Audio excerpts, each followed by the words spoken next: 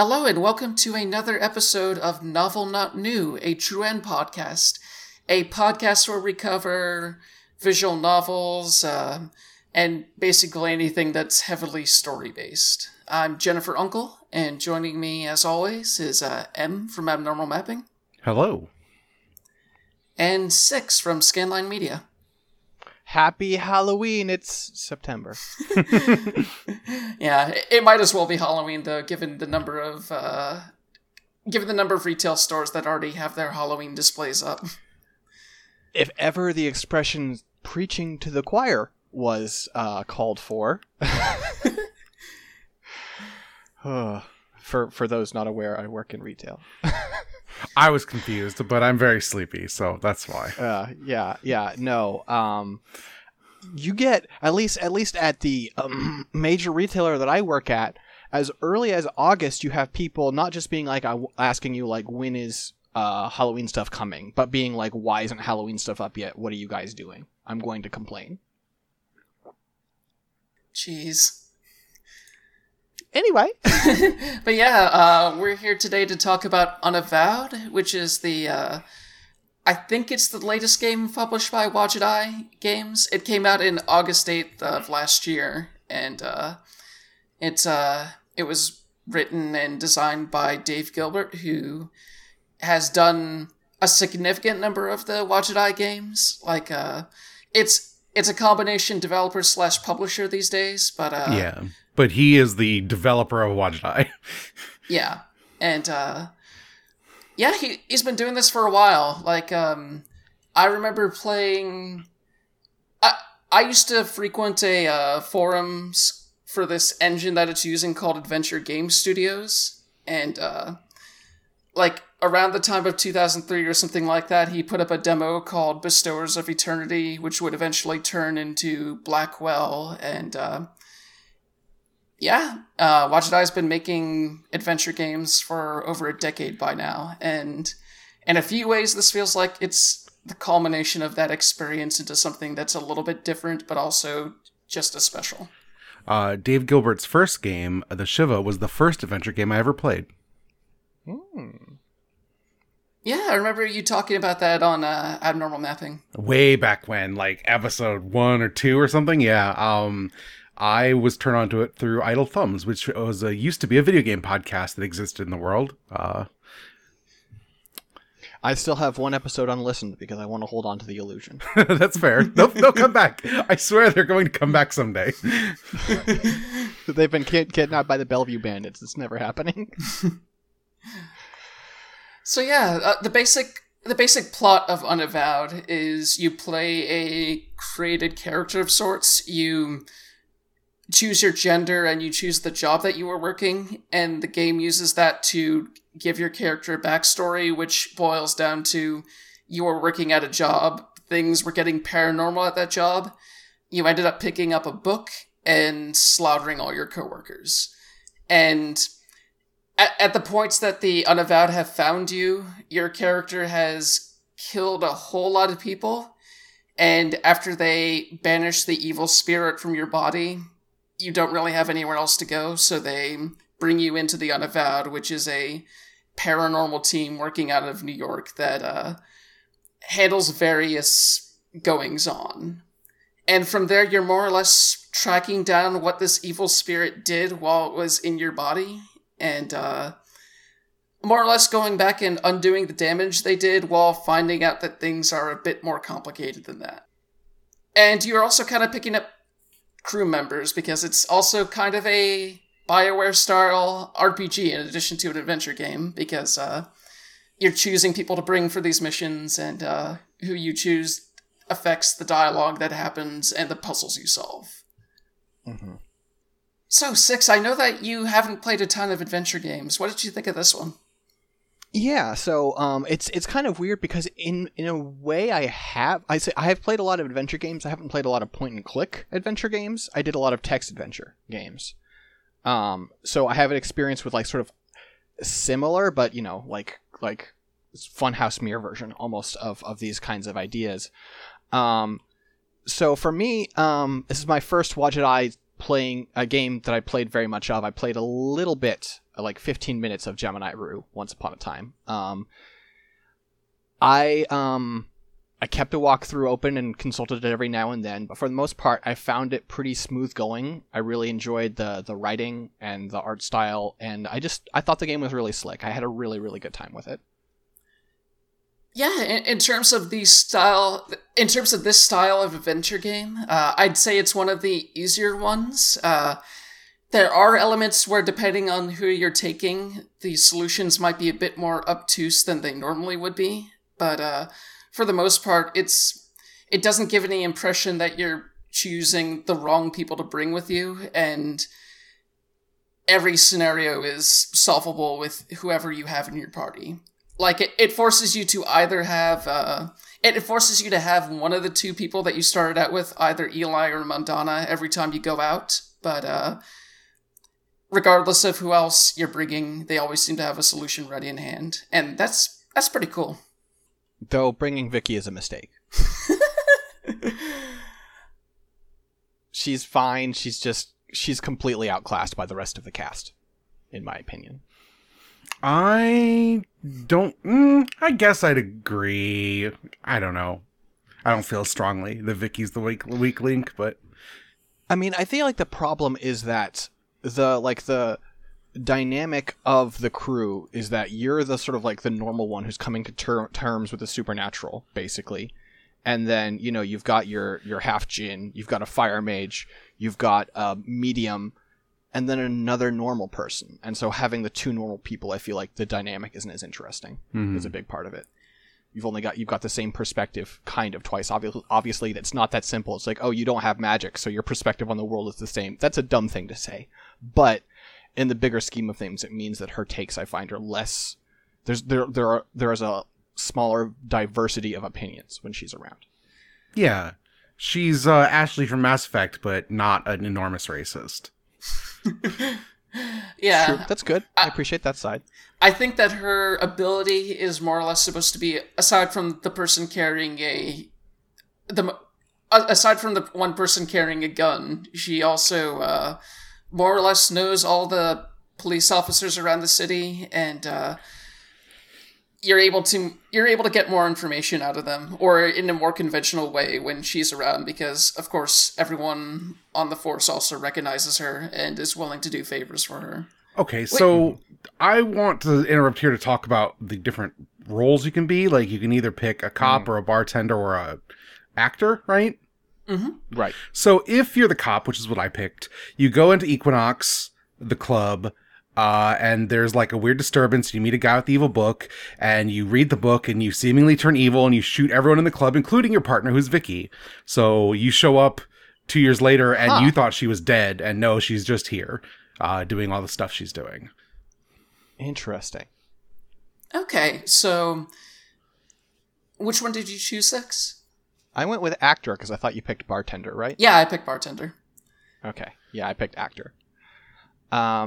The way it goes with actor is that you are an actor at like a small theater. You're like a troupe that's going around putting on shows, and the playwright for this one, the playwright and director, has summoned a muse.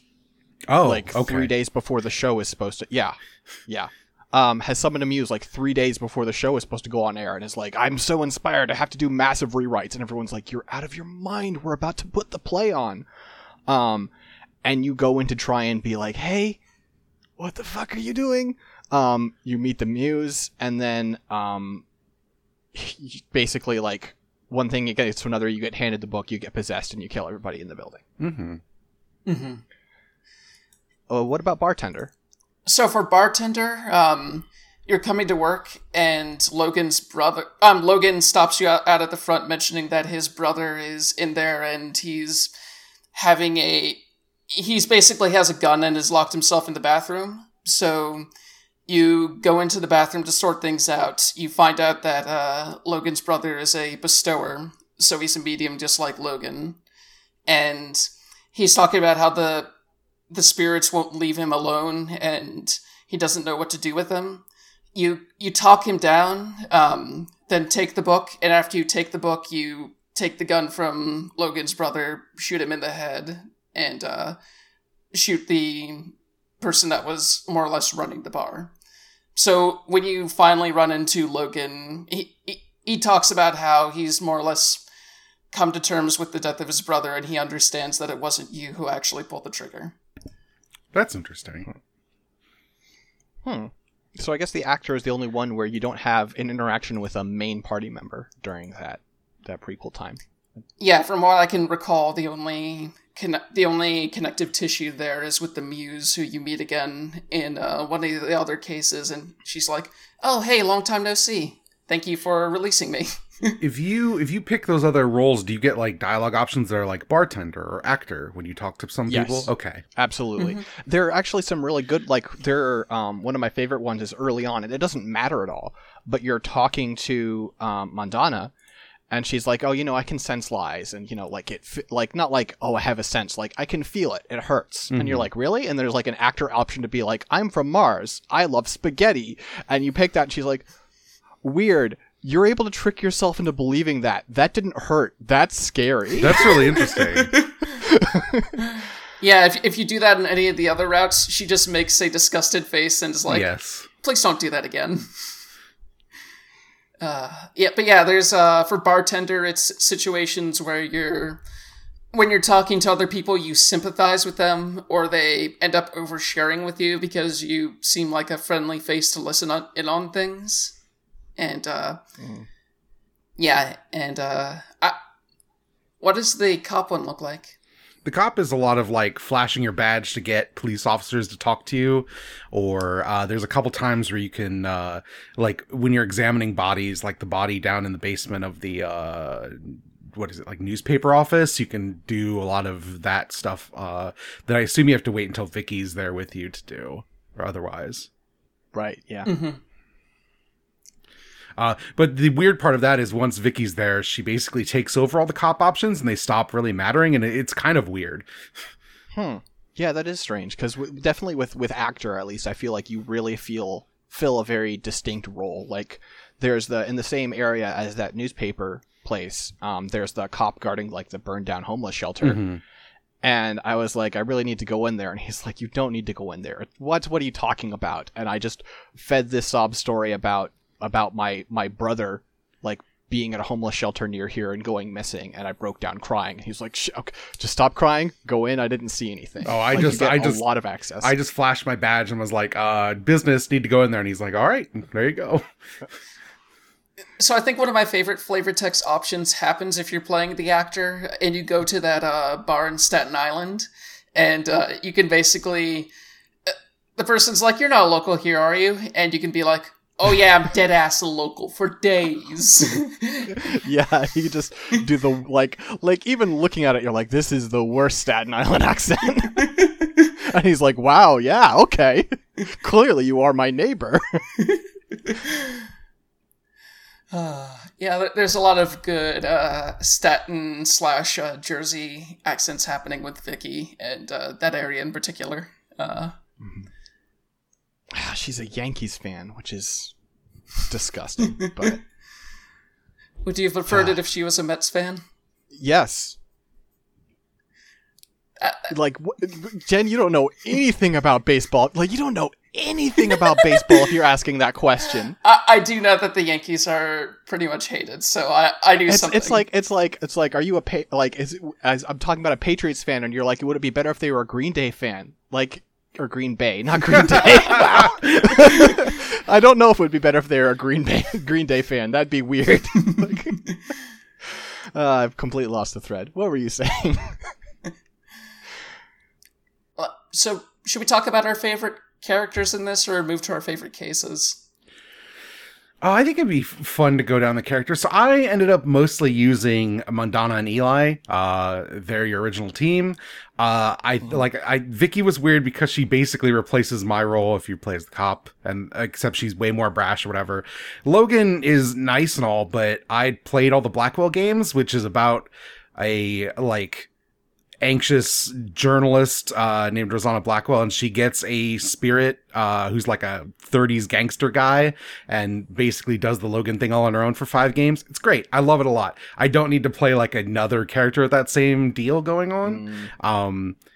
And it was cool when he shows up and I'm like, okay, I know his whole deal. Don't need to explain it. Help him out. And I like Logan a lot, but Madonna and Eli were such different characters. Madonna especially, I think, is just like a really well written character as someone who kind of grows into becoming the leader of this group, and the ways in which she deals with being like the strangest of all of them. I like her a lot. I was really surprised by Eli. I think just like from the facial expression to the voice acting, the performance of Eli is really, really strong. Mm-hmm. Like stronger than I would have expected. I found him because it's like, okay, he's the white guy fire mage. Like, okay, sure, but I liked him a lot. Yeah. I did end up running Logan a lot though because I haven't played the Blackwell games. So that's fair. I mean, I like Logan. It was very weird to see like the insert of the other series I like that is like this. Yeah, since I'd already played this once before, I was kind of mixing and matching things. I ended up using Logan a lot just to get some of the spirits that I missed the first time I played this. Yeah, I ended up, since I wasn't taking Logan, there's like the last couple cases, there's like ghosts around that I didn't even ever talk to. It's very weird that can be the way it goes. Because you would assume that talking to the ghosts is always the key. I was surprised there wasn't like a hot swap option where you could tell one of your party members to like go back and send someone else out. But you literally can't swap characters in the middle of an area. Except for the one time that you can. Yeah. Though I guess that maybe that didn't happen for you. Once you get, I assume if you're not the cop, because if you're the cop, this probably wouldn't need to happen. But if you aren't the cop, once you get both Logan and Vicky and go to see the ghost and body in the basement, you have this really I get why it ended up this way, but you have this really weird interaction where you bring Logan and Logan's tries to talk to the ghost and he's like, I can't get anything out of him. I'm gonna go. Do you want me to call Vicky? And you're like, yeah. And Vicky walks in and she's like, okay, here's the deal with the body. I gotta go. Do you want me to call Logan? And you're like, sure. So this happened to me, but specifically because I could do a lot of the cop stuff, the only thing I needed Vicky for was to run the prints on the body. So it was very weird that she came in, made a phone call, and then left again. Is basically she did the exact same thing for me. That's the exact same thing she did for us. So for me, I had come to the body already with Vicky, so it was just only one character swap, being like, okay, you want me to get Logan over here so he can talk to the spirit? And it flowed a little bit more naturally. But yeah, out of curiosity, can you do Chinatown without Logan? I did I have Logan for that? I had Logan for that, I'm pretty sure, yes. I feel like because I had Madonna and Eli, or Madonna and Logan. I was really concerned when I got locked into the storage area that I was like, oh, this would have been really easy if I had a fire guy to trigger the sprinkler system in here. Yeah, there's that whole bit in Chinatown where you oh wait, that's not Chinatown, right? No, that was Staten. That's Staten. Yeah, Chinatown. Chinatown is where you spend a bunch of time in the realm of the dead. Oh, I think I had Madonna and Vicky for that. Maybe. How the fuck? How did you do anything? What was the thing that you seemingly need Logan for? Oh, you spend a bunch of time in the ghost realm. Oh, in the ghost realm. When you take the drug, it automatically swaps characters for you. Okay. Yeah. Okay. Because the implication being that time has passed and everyone came eventually, right? I see. Okay. Yeah. Because I was like, okay, how do you do that sequence No. KK? Yeah, you need KK to push you through doors. It's just there's just another random ghost who's like, hey, my name's Steve. That would be help amazing. you through this door.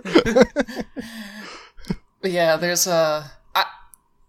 two things I really like about Madonna. One, there's that moment if you bring her to the artist gallery where the muse went to that older person, and he locks you and your teammates in this this mind expanding sort of this art mind hell. expanding this art hell. And yes. if you brought Madonna with you for that, she's more or less torn between her human mother and her Jin father.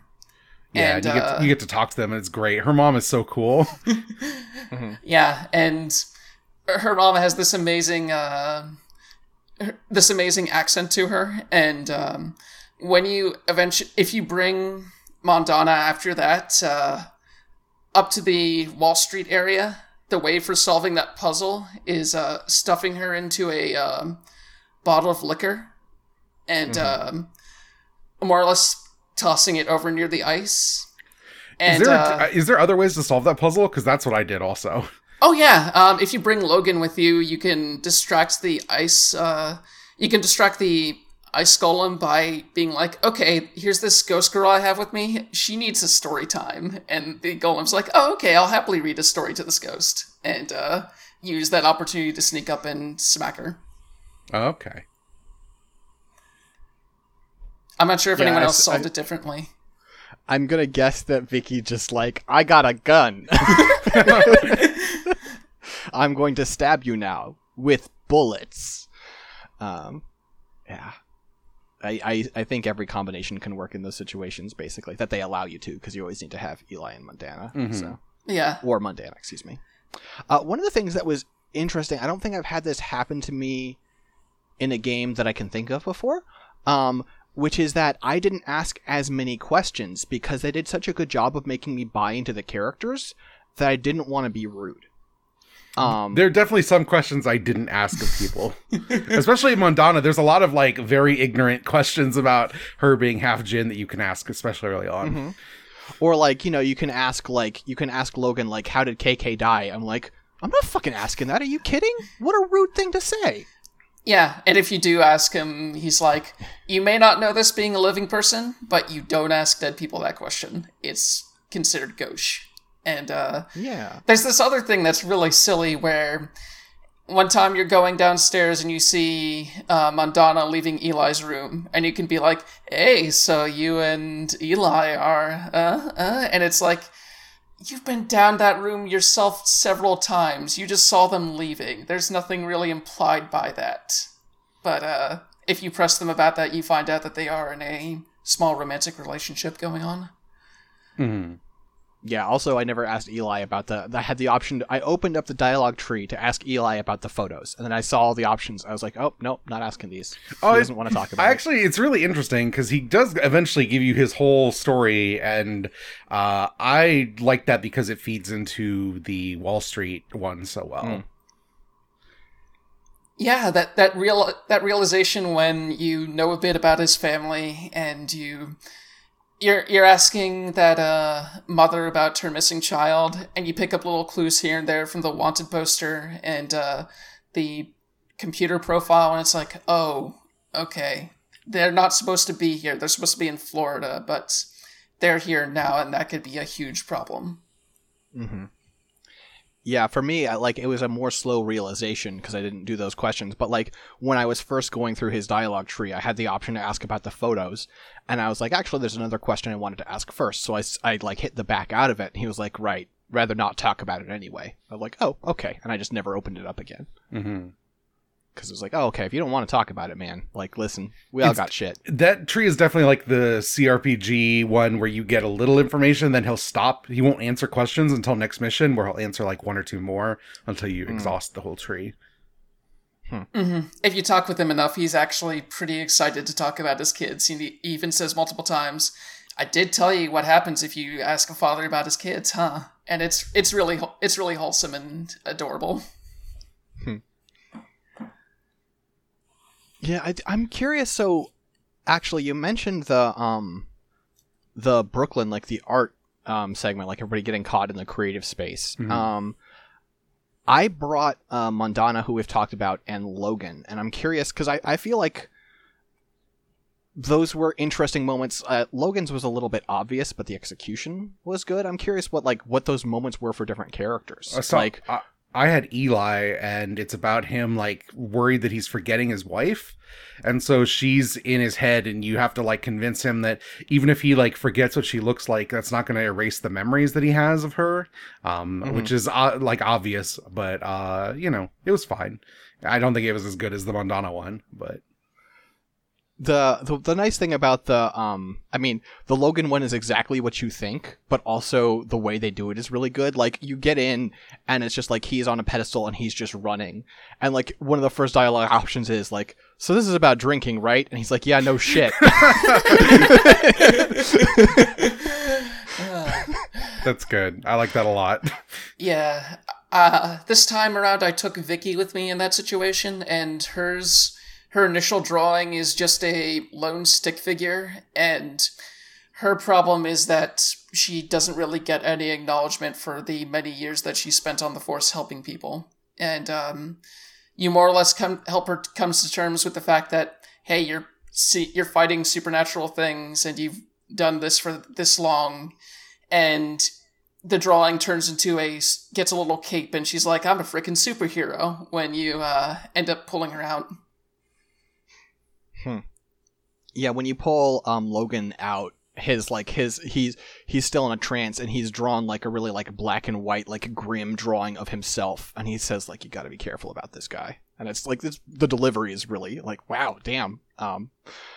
I do really like that as the protagonist, you just like write your own name in multicolor paint on the wall. And it's like, wow, you suck. Yeah, it's one of those moments that's both very funny, but also kind of speaks into who your character actually is, because your whole thing, you kind of find out over time that you're actually the spirit that possessed that character at the beginning, and the evil spirit that got pulled out of you is the person you spent so much time naming and creating a backstory for. And who you actually are is Melcarissa, a spirit of knowledge. And the thing about you that gets stressed a few times is you're not exactly a typically sentient being. You're more of a textbook that can be read upon, but you can't even read your mind, more or less, without having... Like, even when you're taking on this body, you can't access all the store of knowledge that you have inside of you. Did that twist get any of you? Because I remember the first time I played it, and the first time I got repossessed, it was like a oh shit moment. I kind of expected that was what was going to happen. It is not dissimilar to a twist in another famous narrative game that I will not spoil. For people, Final Fantasy VII. That's not it. But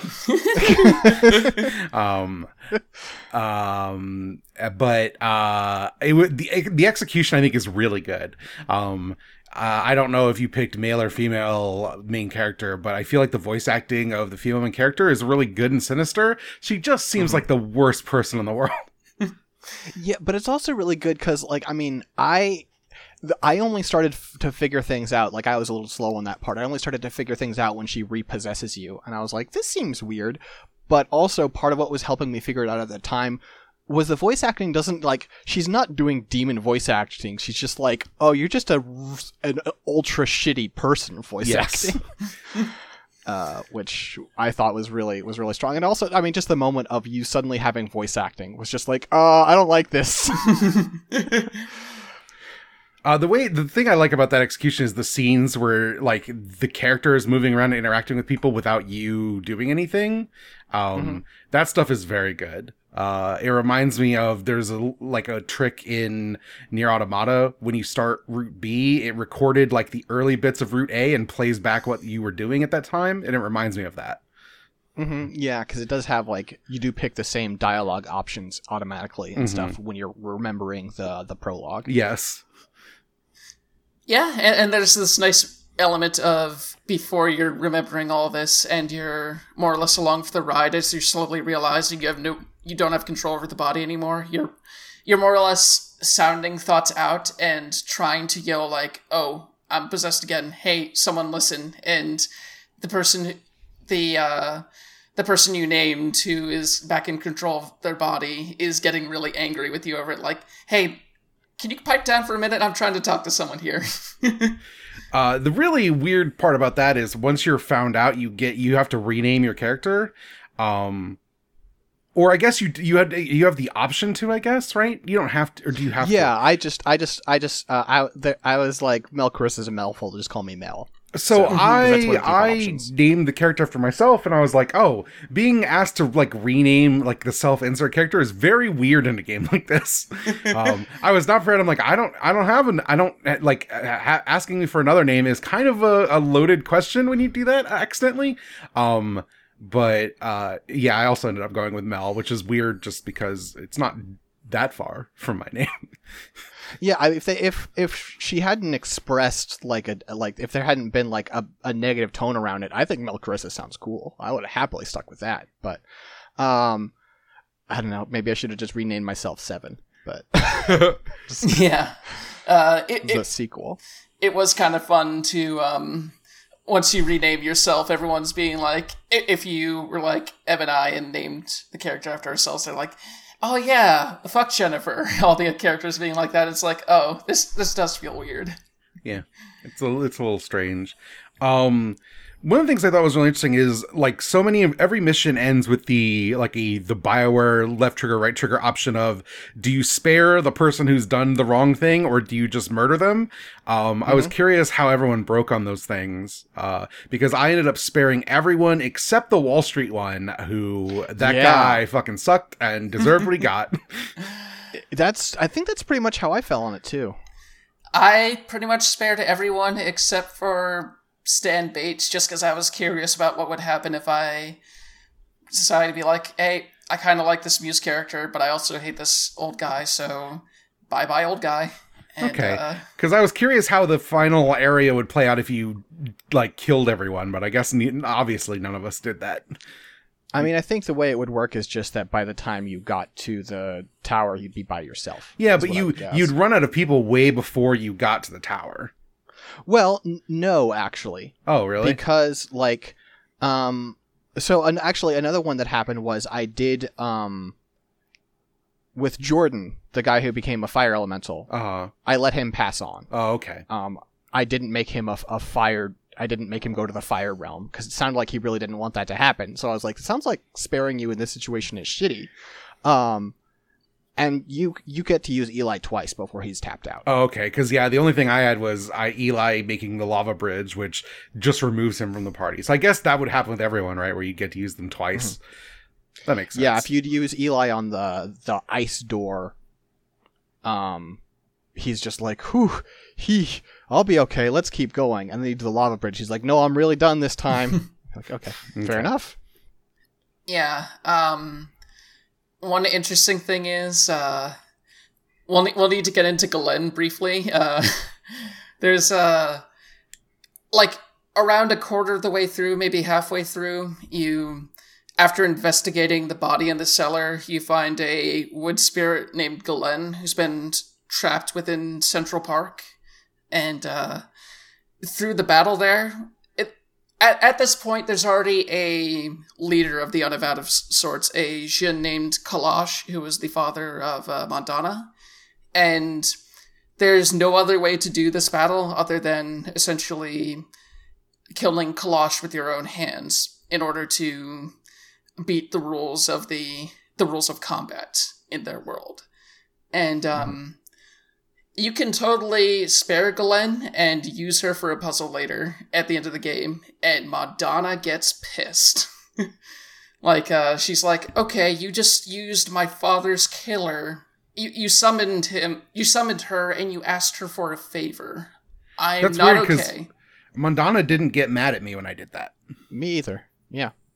Oh, okay. Yeah. Maybe it's because I talked it out with her beforehand? Yeah, I don't know if we chose different things in the way. After the Galena stuff, I mean, like, I didn't straight up spare her. I was like, I'm going to use my wish to make it so you can't hurt anyone ever again. Yes, that's what I did too. Mm-hmm. And so then, like, afterwards, had a talk, and Madonna was pissed at me, but we kind of worked it out. I remember the talk with Mondana being mostly like, hey, I know this sucks and you're not okay. And she's like, yeah, no, I'm not okay, but it's fine. There was no other option, so I guess we'll move on and work through this. And seemed like she did. The tone of mine was a little different, but I think the end result was basically the same. Yeah. So. But yeah, when I summoned Glenn, Mondana didn't really ever even say anything that I remember. Yeah. Huh. Weird. Like, it wasn't part of a pop-up dialogue option, it was just going to the next screen, and I lingered there for a second, and then Eli kind of checked up on her, being like, hey, are you alright? And she was like, no, not really. That was bad. But, yeah.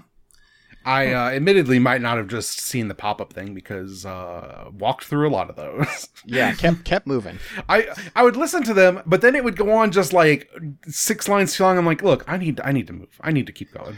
Yeah, I ended up listening to the Logan ones more often than not because they're kind of like cliche and formulaic, but it was usually most of the Logan ones start with him being like, KK, I can't ask that. Yes. And that was always a great question. Yeah, or a situation being like, if you take Logan and Mondana to Chinatown, Mondana mentions that she likes the smells around here, and Logan's like, KK wants to remind everyone that she cannot smell, and Mondana apologizes before Logan goes, oh, she's just kidding with you. She's making a face behind your back.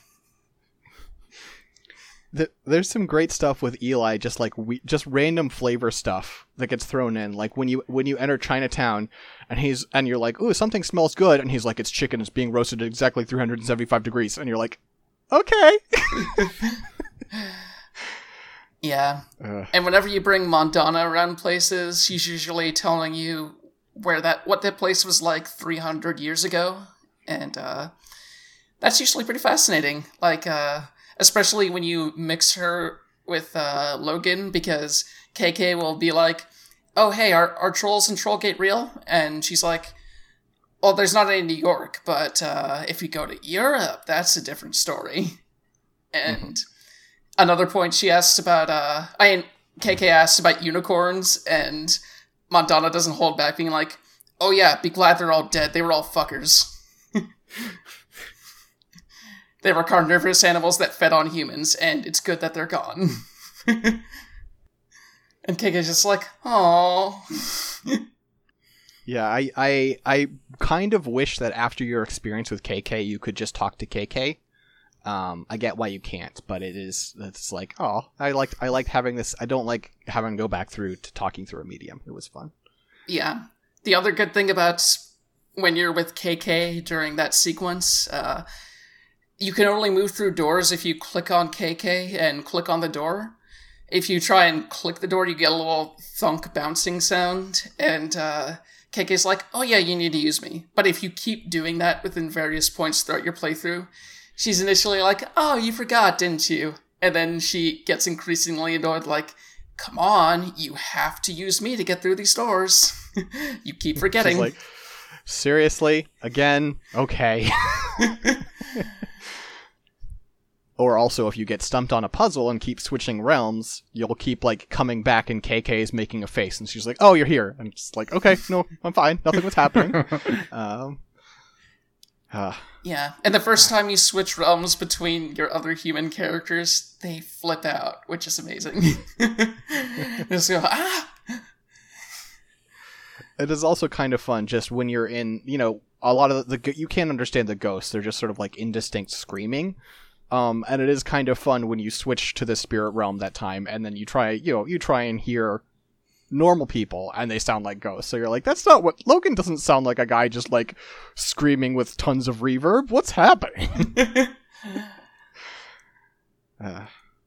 So what did y'all think of the voice acting so far? Like, I feel like there's a few returning voices for characters from other Blackwell games, like the fairy leader, Robin Goodfellow, is played by Abe Goldfarb, who plays the ghost character in Blackwell, and plays a lot of villains in other Blackwell games that aren't necessarily made by Dave Gilbert. But yeah, there's a lot of like returning cast of characters, and everyone plays like 3 different characters because it's one of those games. I liked it. There's a charming thing to the Wadjet games where like the mic quality between characters can vary a lot. That variance has gone down over time because like early games, like there are people who are clearly just talking to webcam mics alongside people with professional setups, and it's nice. I like it a lot.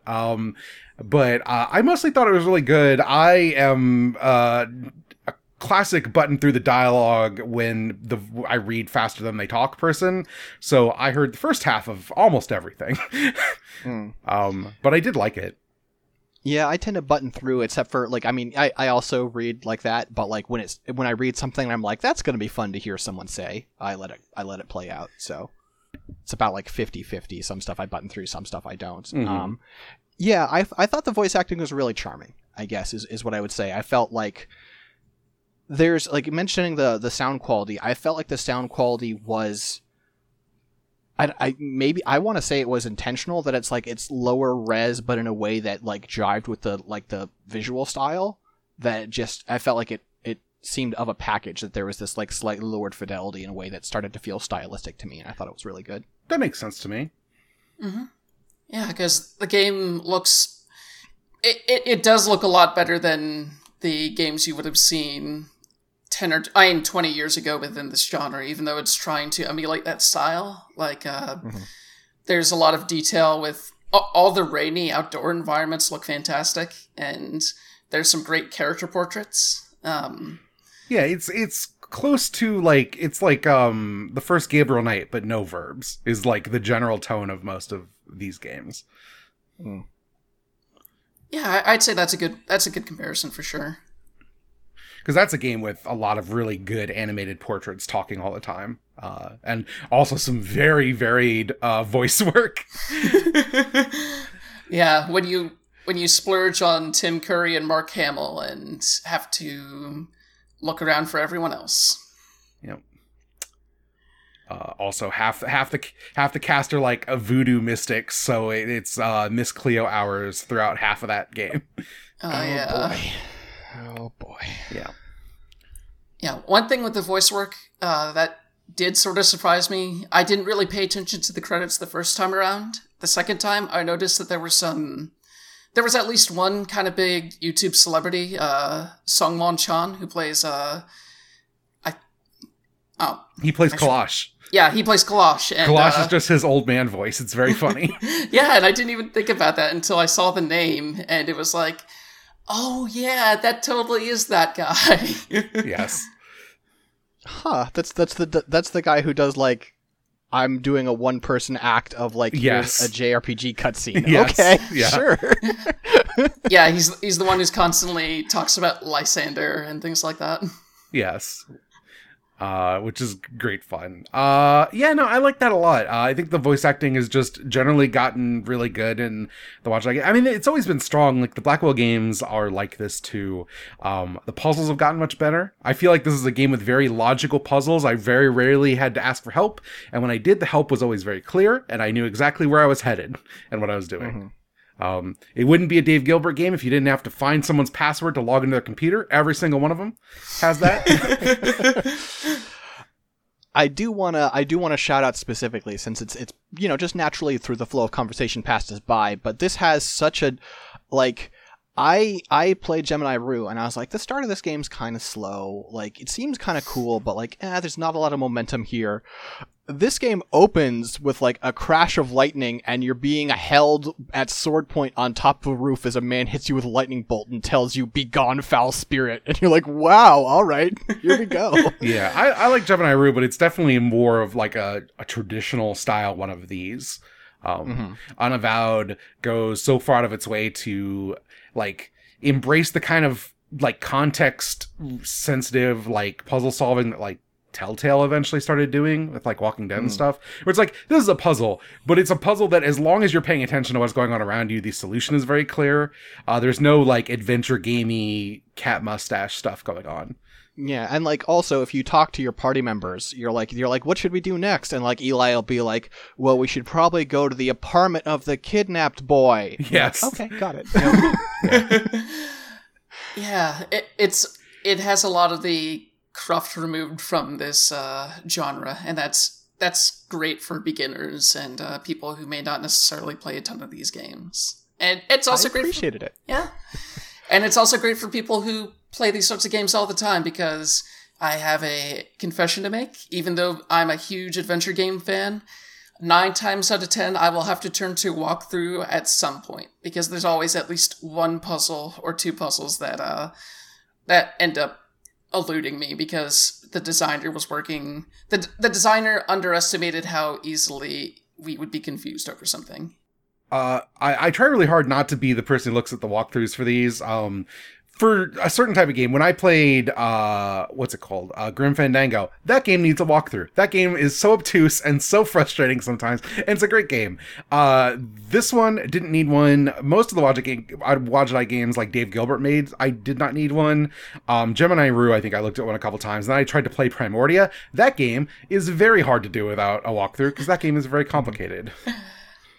Yeah, let me think. Oh yeah, I feel like I had to turn to a walkthrough once or twice during Resonance as well. Like, that one has a very complicated endgame because you're controlling, at one point, 4 or 5 characters at once. Okay, yeah, I haven't played that one yet. I mostly just stick to the Dave Gilbert ones, but I would like to go back. This reminded me how much I just like adventure games. Six, we totally steamrolled you admitting that you looked at a walkthrough for all of this, right?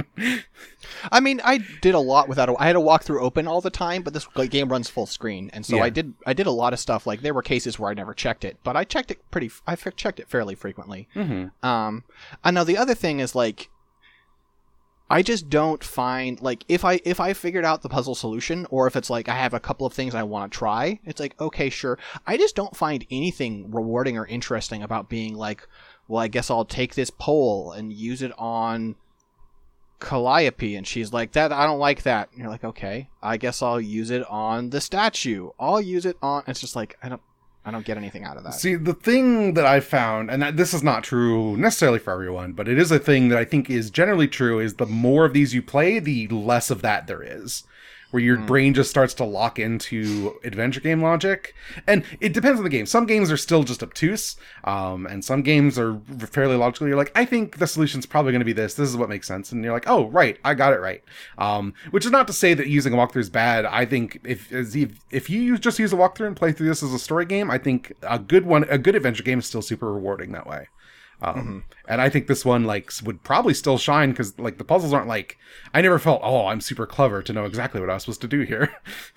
Yeah, but I mean, like, there were circumstances where I felt like it got really, like, there's, I mean, it's not the same because it's this. I know this from text adventures. In text adventures, they call it guess the verb, right? This is why I have a very hard time with text adventure games. Yeah, text adventures require a walkthrough more than others because it's like, oh, you want, like, I remember of like one I had, like, famously, as I was playing, this is not a text adventure, but it basically was. I was playing Lifeline on PS2. Anybody remember Lifeline? Oh, dear. I do remember. I know it by reputation. I've never played it. So for anyone who doesn't know, Lifeline is the game where there's, like, a lady on a space station and she's trying to escape, and you are just a voice over the microphone trying to help her. And there's a point where you have to get a key out of a vending machine. And trying to figure out what noun they wanted you to use for vending machine was a journey.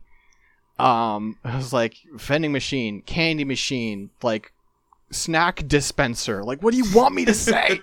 And, like, it's not the same, but I feel like I got that, like, in Wall Street, for instance. This is not the same, but it had the same kind of vibe to it, where it was like, I brought Logan, and I talked to the ghost, and the ghost doesn't want to say anything, so I talked to the guard, and the guard gives me a detail, so I go back to the ghost, and the ghost doesn't want to talk, so I go back to the guard, and the guard sends me to the protester, and the protester sends me the ghost sends me the protester, and the protester sends... It's like, this is infuriating. Who's the ghost of? Because I didn't take Logan for that. The dude who founded the bank, Jason Gray. Oh, okay. He basically doesn't matter at all to the way I played that. Okay, he's very helpful, but you just have to, like, he will not volunteer any information. You need sort of a clue to prod him, and so you're just, like, he'll give you, like, one word, and then you go, like, offer it to, like, 5 other people, and you get something to bring back to him, and you just do that over and over. I'm exaggerating a bit, but it's kind of tedious and annoying. Okay. Yeah, having played that section with Logan too, that's definitely how it ends up going. For me, because you have to have Eli for that, right? Or is this before Eli is necessary? It's before. Yeah, I brought Eli anyway, but... Okay, because mine was Mandana and Eli, and Mandana basically, like, recognizes that the protester is, like, not lying, but talking around truths, and ends up, like, shortcutting, pushing him to pass out really quickly. Yeah, that took like 20 minutes on my end, yo. Madonna MVP of this game to me. She's pretty good. Yeah, the one thing I wanted to mention about that bottle solution from earlier, when she gets out of the bottle and starts cradling the baby, she switches over to her mother's accent, and it's adorable. And acting extremely drunk, even though there was no booze in the bottle. No, there was. Oh, there was? I thought Yeah. the thing was No, that there wasn't. No, so she got it out of the cupboard. It was a sealed bottle of wine, and so she comes out, and she's like, she's talking very differently, and you're like, and Eli says, "Are you drunk?" And she says, "I," like in her accent. I can't do her accent, but she's like, "I might be." How much liquid is left in that bottle? And Eli's like, "None." And she's like, "Ah." Okay. Maybe someone else should pick up the baby. The implication I had of that was that she was just like psychosomatically acting drunk. I'd missed the part where it was sealed full of wine to begin with. Oh yeah. No, she accidentally drank an entire bottle of wine in about 10 seconds. Yeah, fair enough. She's done. I also would be done. That's what I did. Trying to think if there are any like the individual cases. I really love. I mean, like one of my favorite moments in the game, the moment where I was like, no, I was enjoying the game, but the moment I was like, I just really like this game, is the first time you encounter KK before you know what the deal is, and you're just like, this is like super friendly, playful ghost writing on all the windows. Mm-hmm. Like it's like writing on the windows, like, hey, we need your help. Get in here. Help. Break the window, just smash it, and you throw a brick, and it doesn't go high enough. You just, oh my god! And you're like, oh, I'm sorry. Yeah, I was worried it was going to be much more menacing, but the minute that you meet Logan, I'm like, oh, I know what this is. Right, okay. Which was very fun to go and help them. I feel like it's maybe the like hokiest of the plots that your character creates. Yeah. The murder love triangle thing is like really ridiculous. It's pretty absurd. I understand kind of them explaining like I halfway through the game I thought I understood the big bad's plan better than I did at the end. Mm-hmm. At the end I was like, wait, how did all of this get you power? What? I don't understand that part. So I don't know. I felt like at first it was like, okay, no, there's this demon and she's got plans and you don't understand. And then by then it was like, oh no, you're just a dickhead. I don't know. Yeah.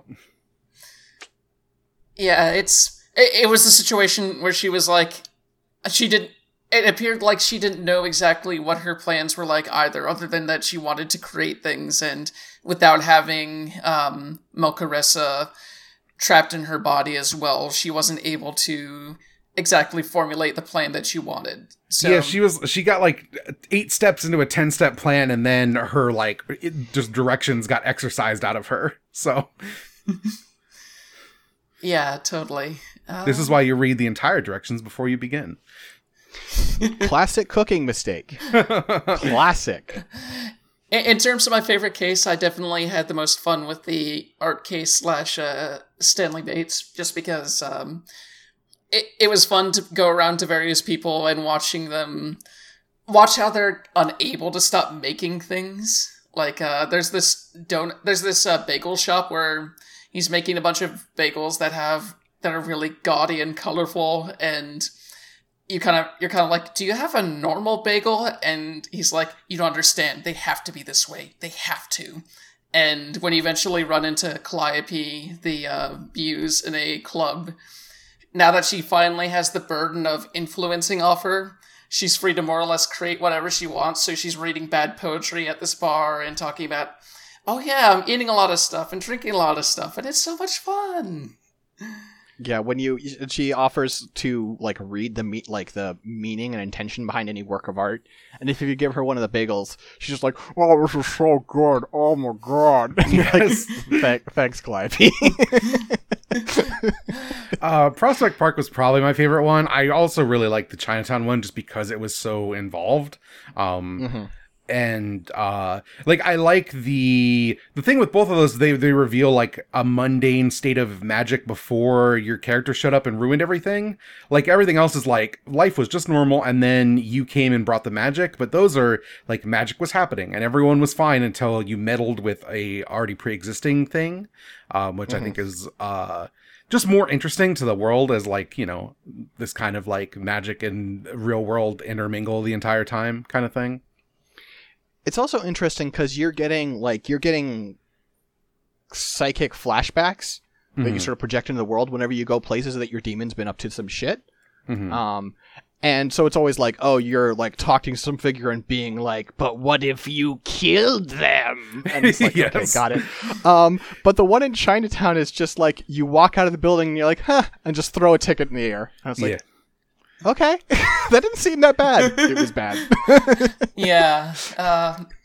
I really like the way that the Chinatown one wrapped up as well, because you're springing this person after you framed him for killing his parents, and when you're finally bringing him up to the dragon to release the dragon, he's like, no, I think I want more money, because he does have a point that $50,000 on its own when you're a fugitive isn't gonna last you for super long these days. And but also, shut up, kid. Well, so one, shut up, kid, and also two, he's only sort of a fugitive. He's gonna get glamored to look like someone else and will never be bothered about it. Yep. Well, they say that it'll only last for like a decade, so... Right, but that's the statute of limitations. He'll be fine. Oh yeah, that is true. That's the point, is it's like, no, and then this will wear off, and they will no longer, the case will be closed, and you'll be fine. Yeah, no, like, I was just like, listen, I get it, kid, but also, shut up. Let the dragon go. Yeah, this dragon has already been terrorizing you for 3 months in your nightmares, in your dreams, so pissing it off further, especially when it seems hungry, doesn't seem like the smartest thing to do. Yeah. And, I mean, forget smart, it's just a shitty thing to do. Listen, like, Dragon tried to eat me, and, like, honestly, fair enough. I just came in and was like, hey, dude's not coming to help you. Also, I set him up for murder so that he couldn't. And she's like, fuck you. And I'm like, okay, that's fair. Honestly, that's fair. Yeah. How did you handle the one where, there's the one in Staten Island where the police chief has been more or less brainwashing people to join this sea creature's army. And you have the option at the end to either kill the creature, kill the woman, or be like, oh, hey, why don't you just go join his army? Actually, you have a fourth option. The fourth option is the one I took as well. The fourth option is like, listen, General, go home. Lady, go back to your job. If we hear about weird shit, we're gonna come shoot you. Oh, okay. Yeah, I chose the one to try. Oh, go ahead. No.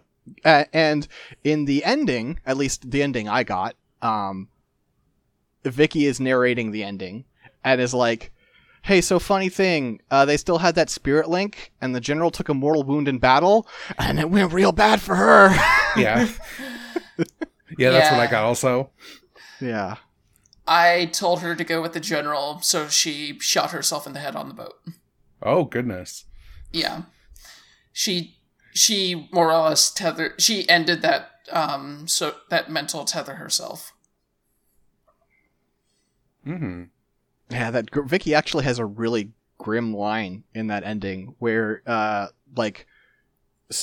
name is Hamilton, and she's like, Hamilton calls her and is like, she's like, I'm in so much pain, basically, like, come put me out of my misery. And, you know, it's like, oh, apparently the general took a mortal wound, and, like, the pain is just unbearable. And Vicky was like, I hung up. She can do her own dirty work this time. It's like, yikes! Yeah. So... Did we all end up getting the same ending? I would assume that's probably the case, but... Yeah. Probably the you know, threaten to jump ending? Yes. Mm-hmm. Yeah. That's what I got. Yeah, back when I played it the first time, I did do both threaten to jump and just make her send me home, or threaten to jump and actually do it. I assume that wouldn't be that different than the threaten to jump and then not do it ending. Yeah, it's only different in that your character doesn't really face any sort of justice, and also I feel like the event is a bit more traumatic for your party, but other than that, it's more or less the same. I'm kind of offended that they didn't figure out another way to whistle me up afterwards. Like, they're like, oh no, it'd require blood. It's like, listen, you're a talented bunch. You could figure out another way. I mean, pals. At least in mine, Madonna also says, Melcaressa wanted to be free. It would be rude, even if we found a way to do it, to just do it. That's an excuse. I want to solve more crimes. I mean, I agree. I also would like to solve more crimes. It'd be just like the time we fed that ligament some of the corpses, so he could. Yeah, listen, they're dead anyway. Like, listen, I sort of understand Eli's complaint, but also, like, a corpse is a corpse. Fucking get over yourself. Eli's been doing this for decades. He should know better, right? Yeah, and it's a bunch of dead people versus one alive creature. That seems like an easy call to make. Also, let's think of it this way. We're cleaning up the scene of the crime. Yep.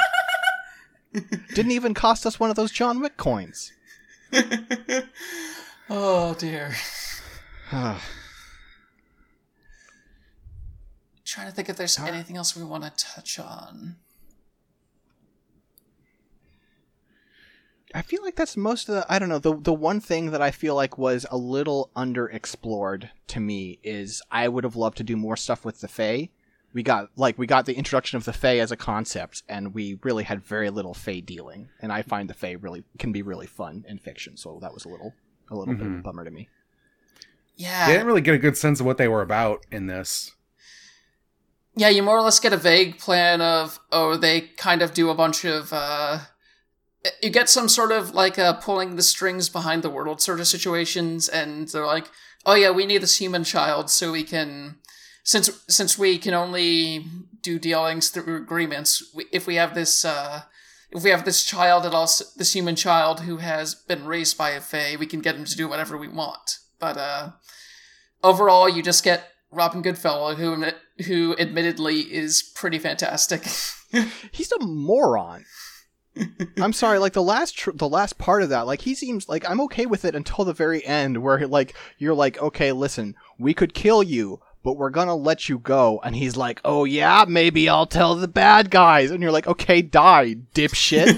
Like, you're a moron. Yeah, we could just throw this baby right back on you and you'll burn to a crisp.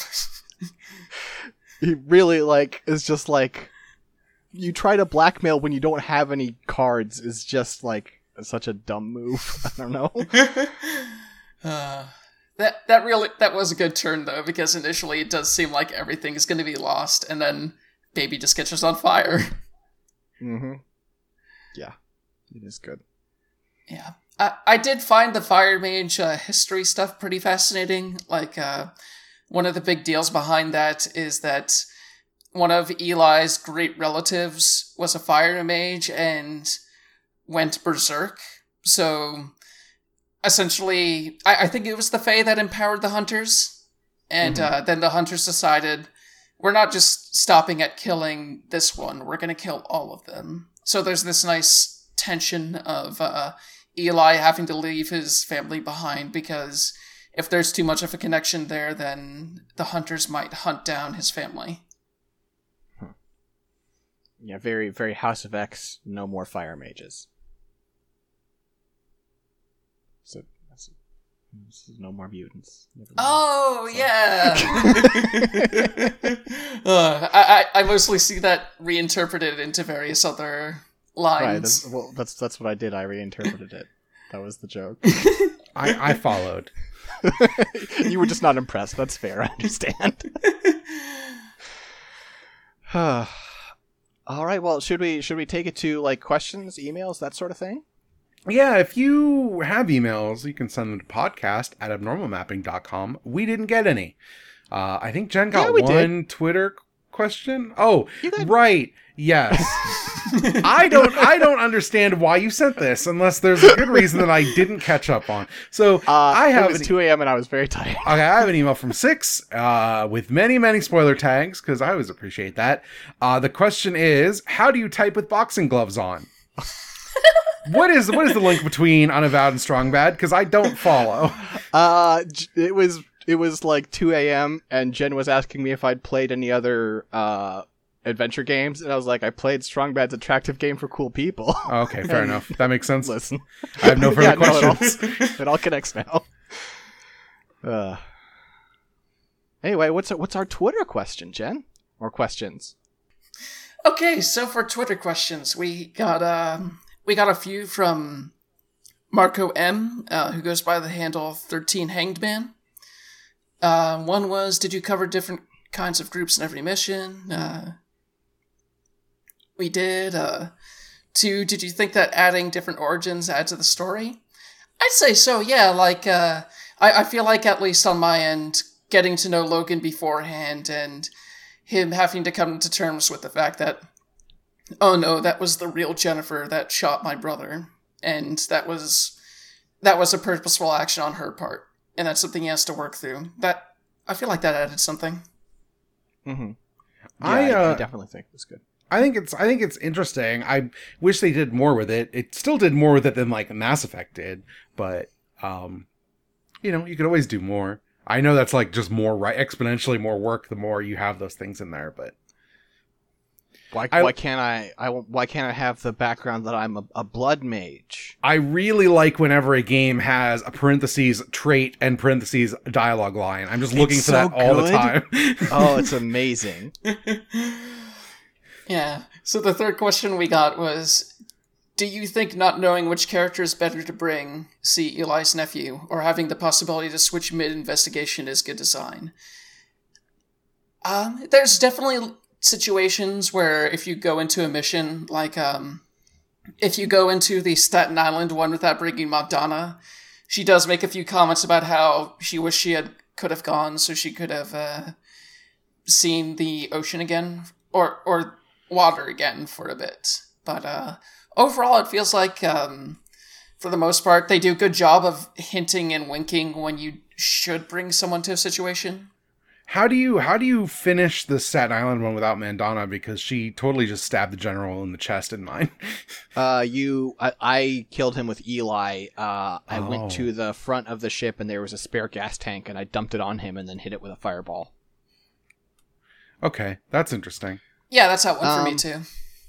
So I feel like, I think that having the possibility of switch mid-investigation would be a bad idea. Honestly, I feel like at that point you become too involved with like second guessing your decisions and trying to like explore every possibility, kind of getting a completionist instinct, and I don't think that's good.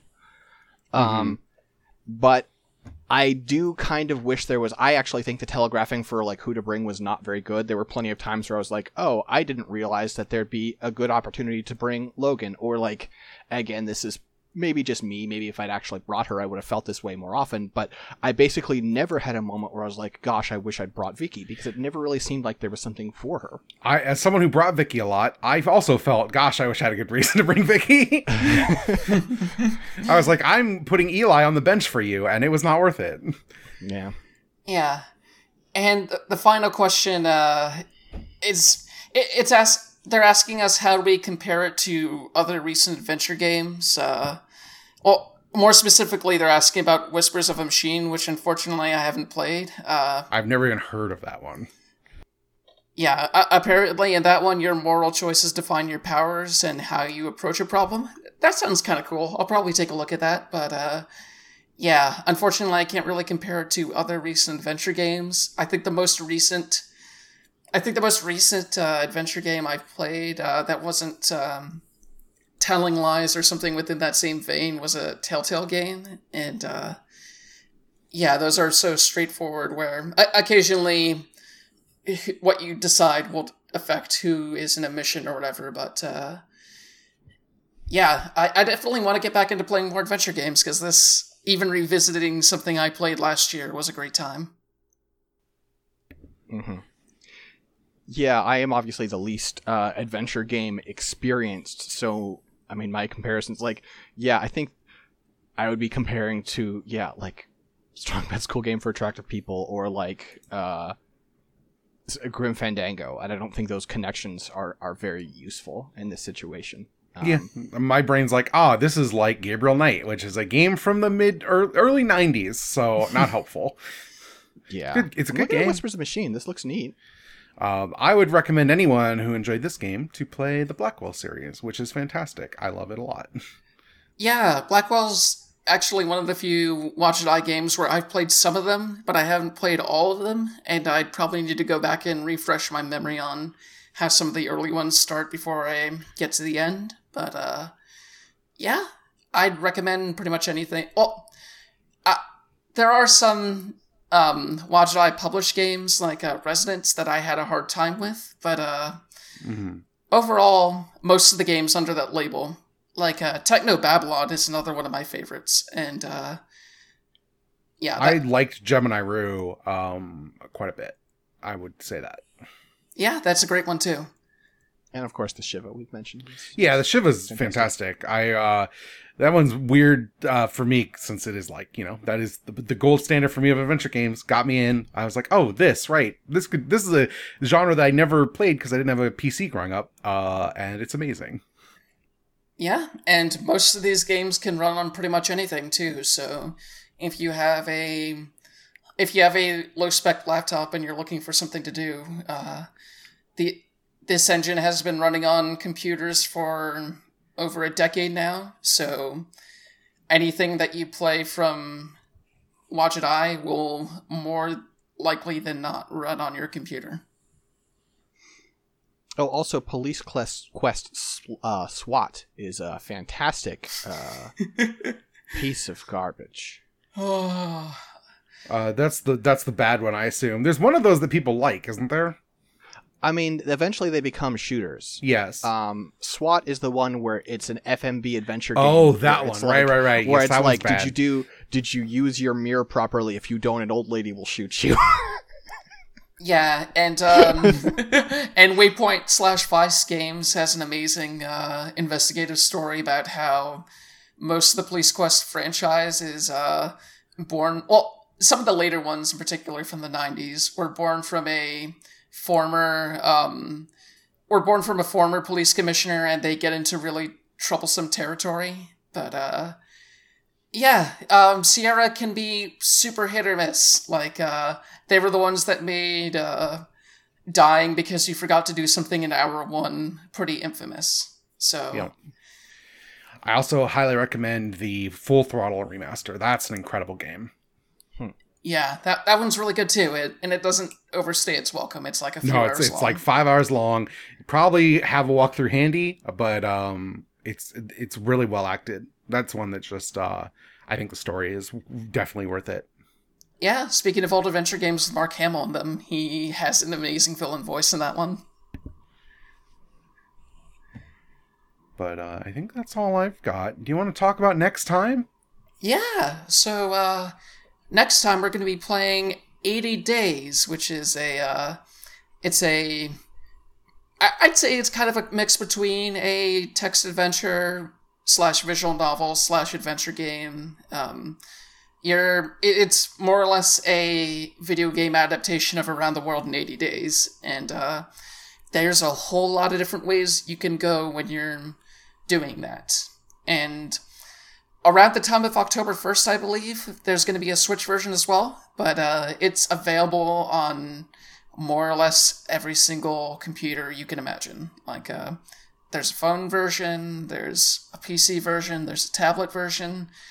There might be a console version, I'm not entirely sure, but there definitely will be when it comes to the Switch. There's not right now, but yeah. So, no other console version right now, but yeah, Switch coming soon. Yeah, and again, it's a game that's almost entirely text with a globe in the background, so I can imagine it'll run on most things. Yeah, it's also a game with no fail state, so you can just enjoy the video game. Yeah, and then lets you take... Well, I shouldn't get into this too much, but it lets you take some cool risks. Yeah, there is sort of a fail... There's not like a true fail state. There is a state where you've failed, but you get to keep playing. Mm-hmm. You're supposed to get around the world in 80 days. If you don't do that, it's okay. You can keep playing. You You're just gonna go bankrupt. Fine. Last time I played that game, I think it was 105 days it took me to get around the world. I got waylaid in the desert. It was great. I think my record is like 50 days or something. I had one run that was just like, oh my god. Jeez. But yeah, I'm probably going to try to play through that like maybe like 2 or 3 times. See if I can get some of the weird, because I know there's like weirder ones that I've never seen before. there are definitely some weird ones. Yeah, I think like I shouldn't even talk about the routes that I've taken, but I will complete it multiple times again, very happily. There are tons of routes. They added more with DLC. Well, not DLC, just like post game stuff. And I'm excited to go back to it. Yeah. So, where can people find each of us? I'll go first. You can find me at em_being on Twitter. This podcast and a lot of other podcasts can be found at Abnormal Mapping at abnormalmapping.com. And the podcast I'd most like people to listen to is a new podcast I have called And Then an Aeroplane, which is me and my friend Autumn watching all of the Studio Ghibli movies. By the time this comes out, we will have just recorded our Castle in the Sky episode. Look forward to that. / it might be out already. Who can say? But you can find that at abnormalmapping.com/aeroplane. That's AERO plane.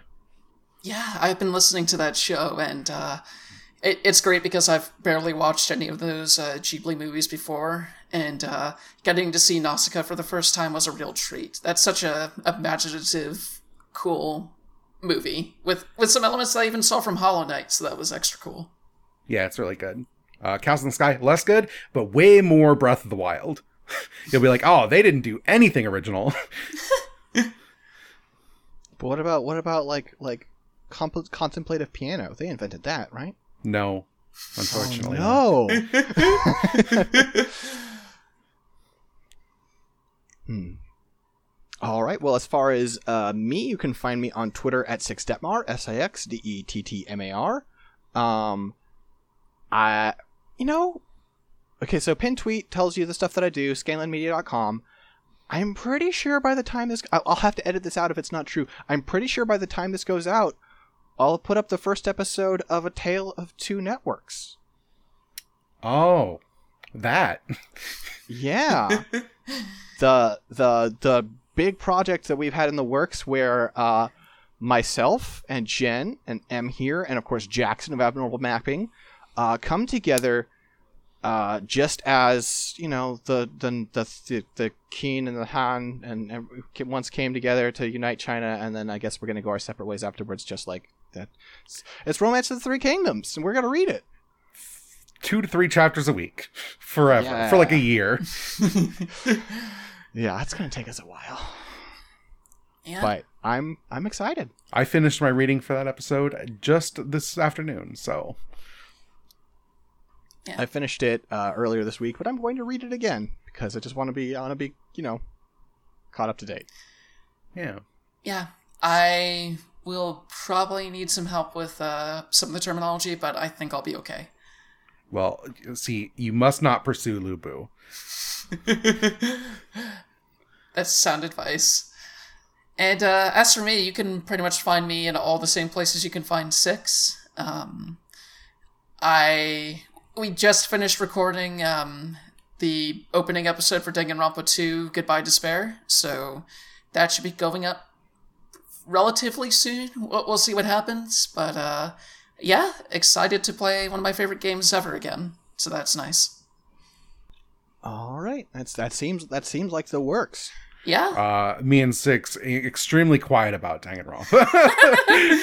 Yeah. If you want to hear their thoughts on Danganronpa, just check out our previous episode on Danganronpa V3. And on that note, that's going to do it for us. Until next time when we reconvene for 80 days. Have a good one. Peace out. Bye.